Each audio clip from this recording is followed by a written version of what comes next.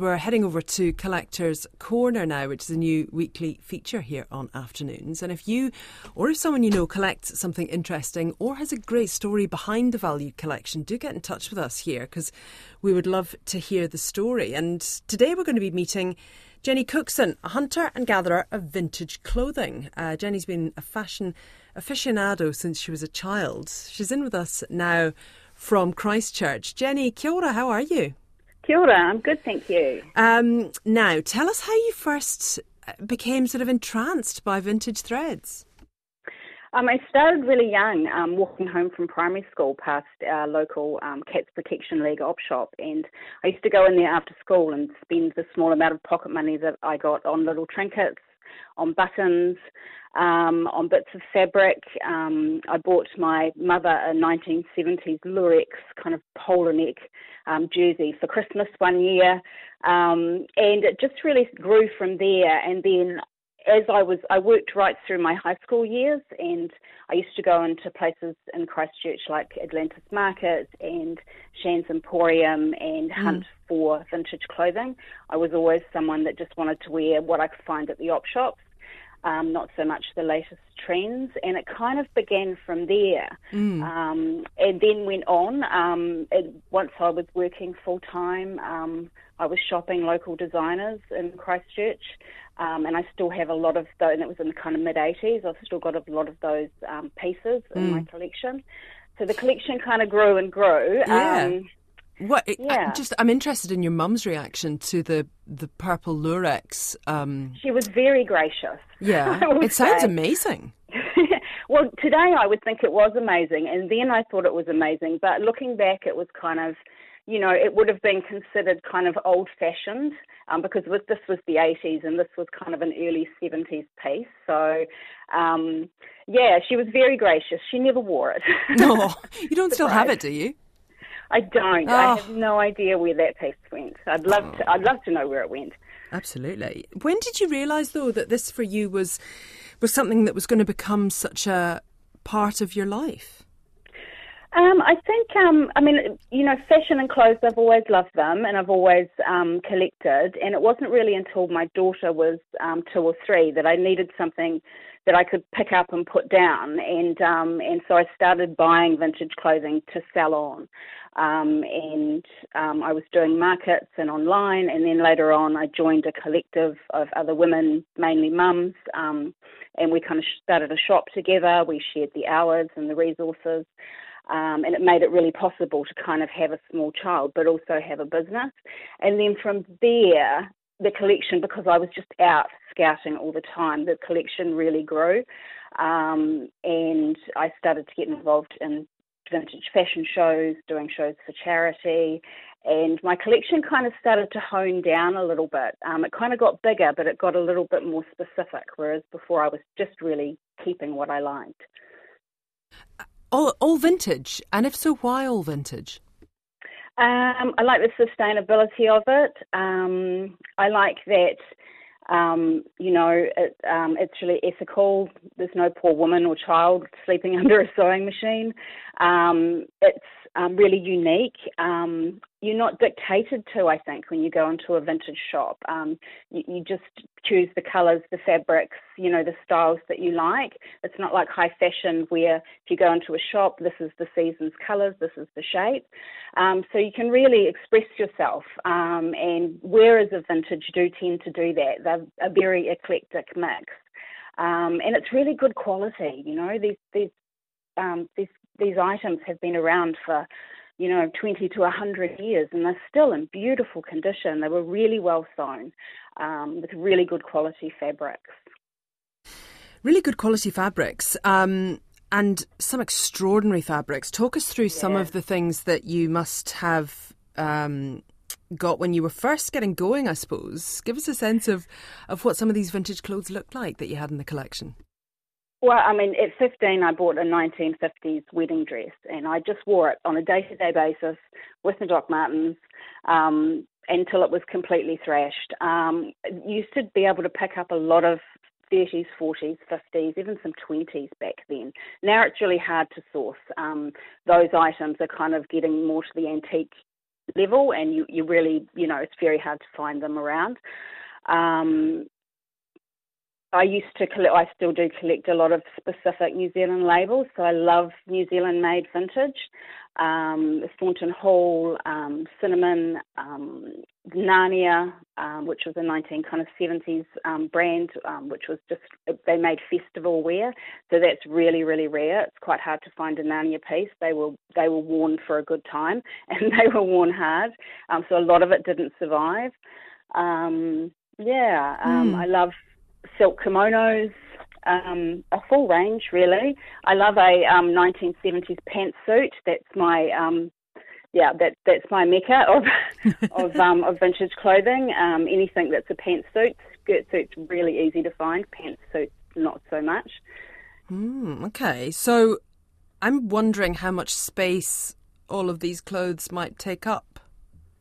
It's about 3 rooms. I have a shop in Christchurch, and there's about kind of 500 or 600 items in that shop. And then there's probably another 1 or 2, probably 2,000, probably maybe even slightly more, that are sitting kind of waiting, because I swap in seasonally. I also buy and hold when I know that something won't have value now, but it will have value in the future. And then my personal collection is around just over maybe 1,000 pieces. So there's 3 rooms, 2 in my house, and then my lovely sister, and who is very generous, and she's given me a room in her house where they sit. And I do tend to keep them confined. I might pick the odd piece up and hang it on the wall like a piece of art, but clothes can become very overwhelming if they're everywhere in your house. So I tend to, just store them well so they're accessible but away. Do you actually wear them? Yes, I do. Yeah, I wear a lot of vintage. Yep, I do. My go-to is a 1970s maxi dress. I love a 70s maxi dress, just so comfortable, and beautiful, beautiful fabrics. I love a 70s pantsuit. I love vintage dungarees. I love all dungarees. The most comfortable clothing ever. So I do wear an awful lot. I don't tend to stick to an era either. Like, I won't go all 70s. I like to mix and match with a couple of modern pieces. It sounds like an awful lot of fun. I guess there's also an awful lot of stories that come with this kind of thing. Yeah, there are. I think that's one of the things I enjoy the most. A lot of the ways that I source now, people come to me with, their mum's estate or, their wife or their aunties. And so I love to sit with family, with the collection and talk to them about who owned it and how they wore it and look at photos. And it's really nice to have those stories to pass on when I sell. I had a woman who her husband had passed, and she was downsizing, and she needed to get rid of her collection. She had an amazing vintage collection, and as part of that was her wedding dress. And so I got a photo of her in her wedding dress on her wedding day, and the woman that I sold it to, with her permission, I took a photo of her when she was trying it on, and she sent me photos of the wedding day, and then I took them back to that woman so she could see that her dress that she'd had, she'd started her married life with, and it was a very happy marriage, had gone to someone else, and it was a really lovely connection for those two. Yeah, that's a really lovely connection, isn't it? Because so often wedding dresses just get worn the one time, and and then they're beautifully folded up and in a box or whatever for the rest of their life. That must be rather beautiful, getting to see that circle and to complete that circle. It's lovely, and the clothing gets another life, and that's the point of it. It's so well made; it should be worn. Absolutely. I suppose one of the things that springs to mind about clothes that are from earlier eras, often they're very small sizes. They are. How do you kind of deal with that? Is it something that you're able to kind of reshape with any sort of way? Are you able to kind of alter the clothes in any way to make them fit you, or if it's not something for you, do you just go past it? Yeah, I guess a little bit of both. They can be altered, and sometimes that piece just isn't for you. It is the constant battle, particularly with the more formal wear. Women tended to wear those clothes in their teens, and once they were married, unless they were very wealthy in this country, they really didn't go out to cocktail parties anymore, or those kind of formal events. So, and wedding dresses as well. Women got married in their teens, and of course, their bones aren't fully formed at that point. So they do tend to be very smaller sizes. But there were bigger women back then, and those items are kind of around. So it's just about, I'm always on the hunt for larger sizes. And you can always go to something, the 70s, we became a little bit loose and free in parts of that, where we didn't really want anything so figure-forming.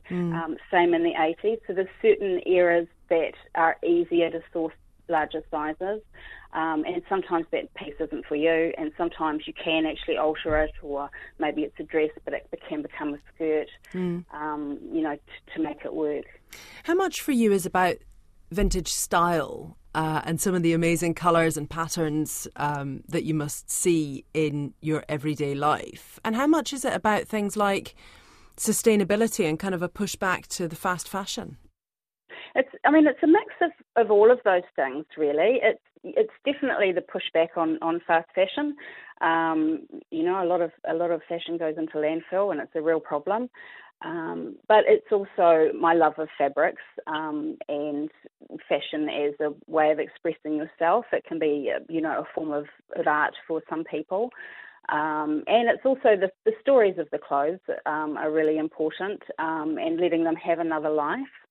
Yeah. Yeah. You were mentioning that you do sell some of the clothes. Do you have a shop? Do you have online? How do you do that? Yeah, I do a little bit online, but I'm more of a bricks and mortar shop person. I've got a shop called Ballabeen Vintage, and that's in the Woolston Emporium in Christchurch, in Ensor's Road, 200 Ensor's Road, and I'm part of a collective of 8. So there's 8 little businesses in there, mostly second-hand, but there's a little bit of ethically new as well. And so we all trade in different things. We share resources, we share the hours. It's a lovely environment to work in. It works for those of us who are mums who sometimes need time off with sick kids. We all get to cover for each other, so it's a really kind of a lovely way of running a business. Yeah, and there's another vintage trader in there as well, Tiger Vintage. A couple of antique shops, a steampunker, some upcycle furniture. So a little bit of something for everyone. Now, I think also you have just taken over recently at a costume hire business.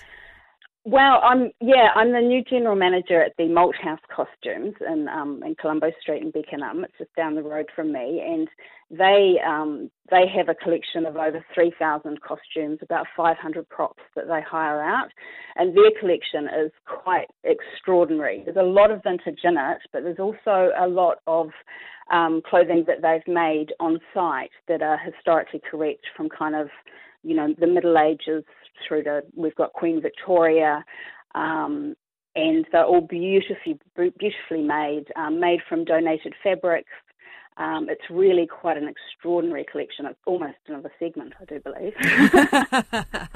Well, hey, look, thanks so much for your time today and for talking with us on Afternoons on RNZ National. Jenny Cookson there, who's been in from Christchurch with us.